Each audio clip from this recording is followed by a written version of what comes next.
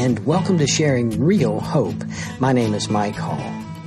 The gospel of Jesus Christ is the good news that Jesus died to pay for our sins in full, and that all who will repent and believe in what he has done will be saved from eternal damnation, saved to eternal life, to abundant life, the gospel of Jesus Christ. And it has always been under attack. It's been under attack from within. You know, the inside job, those false teachers who seek to dilute, to change in some way the gospel. And then, obviously, it has been under attack from without through persecution. But it has always stood the test of time. In our study in Philippians chapter 3, in the first 3 verses, the Apostle Paul warned the Philippian believers against false teachers, against those who were Judaizers, who were trying to add things to the gospel, teaching that people had to be circumcised and that they had to follow the law of Moses. So those were people that Paul spoke very, very sternly about.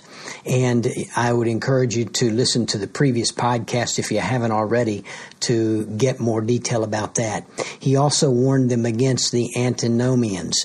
Those were those that were saying that because of grace, you can just live it up. You can live any way. And obviously, that is not what the Word of God teaches. So, Paul, in Philippians 3, after he had warned them about those false teachers and had been talking about the Judaizers and all the things that they added, it was the flesh. They were in the flesh. Paul proceeded to give his personal testimony as an example of how the gospel had the power to change his life. And this particular personal testimony, he didn't give the details of the light from Jesus on the road to Damascus, but he came from a little bit different angle, and that's what we're going to look at today.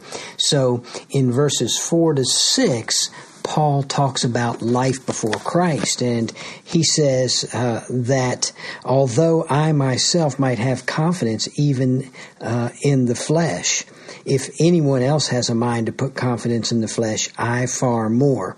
Circumcised the 8th day of the nation of Israel, of the tribe of Benjamin, a Hebrew of Hebrews, as to the law, a Pharisee, as to zeal, a persecutor of the church, as to the righteousness which is in the law, found blameless. And so basically Paul is saying here, you know, before I met Christ, if you're talking about keeping the law and all of those things of the flesh, the fleshly things, I was Exhibit A. You know, I was all of those things. I was this guy that was circumcised. I was circumcised the 8th day of my life. I was of the nation of Israel. You know, I am a Jew of the Jews. I'm of the tribe of Benjamin, an elite tribe, a Hebrew of Hebrews. As far as the law is concerned, I was a Pharisee, and the Pharisees were strict legalists, and they were very, very much in favor of keeping the law, and they were literalists. And then he talked about his Jewish zeal, and zeal was a high priority in the Pharisees' life and looked up to among the Jewish population. He says, as to zeal, I was a persecutor of the church. He thought initially the church was some kind of a cult, and so he went after them. And he was there when they stoned Stephen. He was holding the coats of those that were stoning Stephen, and then he went and sought Christians and threw them in jail and persecuted them that way. And so he was very zealous for his religion. And as to righteousness, he said, which is in the law, found blameless. Now, basically what he was doing was he was working very hard outwardly to keep the outward points of the law. But the truth of the matter was, the Apostle Paul was a sinner just like all the rest of us. As he said in Romans 3, all have sinned and come short of the glory of God. And that's what Paul was. That was his life before Christ. He was a self-righteous, hard-working, religious kind of a guy. But listen to what he says in Philippians chapter 3, verse 7. He says, "But whatever things were gained to me, those things I have counted as loss for the sake of Christ." All of those things, he turned from them. That's repentance right there. He said in verse 8, "More than that, I count all things to be loss, in view of the surpassing value of knowing Christ Jesus my Lord, for whom I have suffered the loss of all things, and count them but rubbish, so that I may gain Christ." So here he is saying, look, I turn my back on all of those things. And repentance, by the way, is a change of mind which results in a change of actions. Repentance could be visualized by a 180-degree turn. You're walking one way and you do an exact face about. And that's exactly what he's saying here. All of that I was relying on, the flesh, all of those things, I counted them as loss to gain Christ. He put this in business terms, in accounting terms. Everything that before was driving him, he put in the loss column, so that over in the positive column, over in the gain column, he could gain Christ. And he says, I counted all of it as rubbish. That is a very strong term, garbage. Actually, it was even stronger than that. But he said, all of that is just nothing but garbage as far as I'm concerned, so that I can know Jesus Christ. Now, in verse 9, he gets a little more detail, and may be found in him, not having a righteousness of my own derived from the law. That didn't work. But that which is through faith in Christ, the righteousness which comes from God on the basis of faith. There's his testimony. There's what happened. There's what changed in his life. It was by faith that the grace of God was appropriated in his life, that it was by faith that in Jesus Christ that God counted him as righteous. And that's the way all of us come to Christ. We repent. We turn from our wicked ways. We turn to Jesus. We surrender to him as Lord and as Savior. And we place the faith that God gives us. We place that faith in the finished work of Jesus Christ on the cross.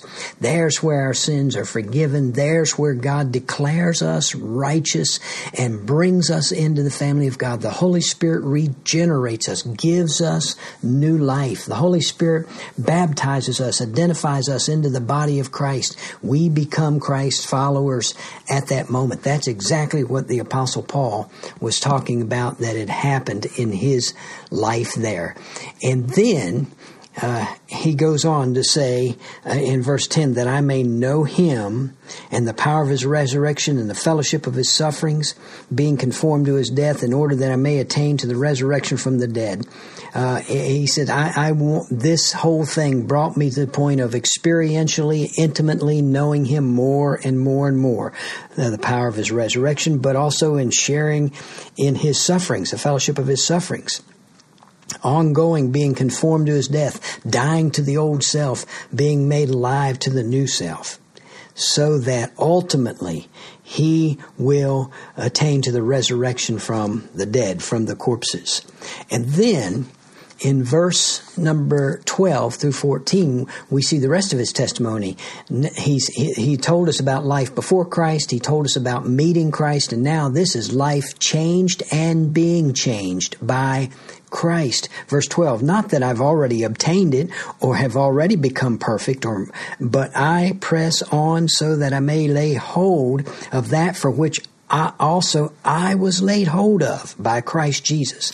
He said, Jesus laid hold of me. Now I'm pressing on to lay hold of what he has for me. That is spiritual growth. That is becoming more like Christ. Verse 13, brethren, I do not regard myself as having laid hold of it yet, but one thing I do, one thing.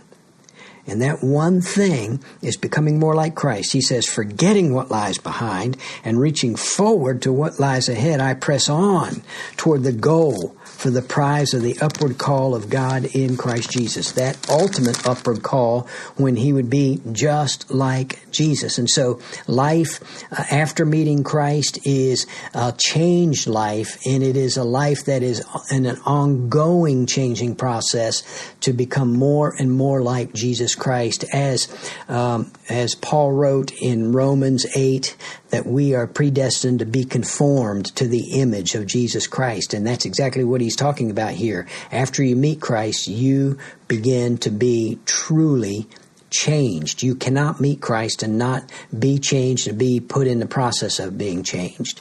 But he doesn't stop here. In verse 15, Paul begins, verses 15, 16, and 17, to call all believers to follow through. In verse 15, he says this, let us therefore, as many as are perfect or mature, have this attitude, and if in anything you have a different attitude, God will reveal that to you also. In other words, he's saying, here's the mature attitude. The mature attitude is to grow in Christ. And if anybody doesn't have that attitude, it'll be up to God to change their heart so that they will, and maybe change them through discipline, whatever God needs to do. Verse 16 says, however, let us keep living by that same standard to which we have attained. There is the consistent walk. Keep living. That is a lifestyle by the same thing which we have attained. What is the same thing that we have obtained? By grace, we became a Christ follower, and it's by grace that we will continue to follow and grow in Him. Verse 17, brethren, join in following my example and observe those who walk according to the pattern you have in us. Here is the model for growth. Paul said, follow my example, but also observe and follow others. And he must have had in mind a couple of guys by the name of Timothy and Epaphroditus. These are men that you find in chapter 2, men that were godly men. So he says the model for growth is follow the examples of others that are ahead of you, others that have been walking this walk and that have their growth is ahead of yours. Follow them. Now, Paul did say in one place, follow me as I follow Christ. Always, you got to remember that. We follow godly men and women. We follow their example as they follow Christ. That is a model for growth. And I want you to keep that in mind. Well, this has been a challenging podcast. I hope that you know Jesus Christ. I hope that you've repented. I hope that you've come to trust Christ and Christ alone, apart from any work that you could do. And I hope that you're seeing true change in your life. And I hope that you will, as Paul called, follow through and find others in the body of Christ that you can mimic, that you can imitate, that you can learn from, that you can follow their example as well. And if you do that, you will see true spiritual growth in your life. Well, until next time, God bless. Thank you for listening to this edition of Sharing Real Hope. We hope that you were encouraged in your walk with Christ by what you heard. Please take a moment to email us with your questions, prayer requests, and comments. Our email address is sharingrealhope@gmail.com. Again, that's sharingrealhope@gmail.com. Or you can visit our website at sharingrealhope.org.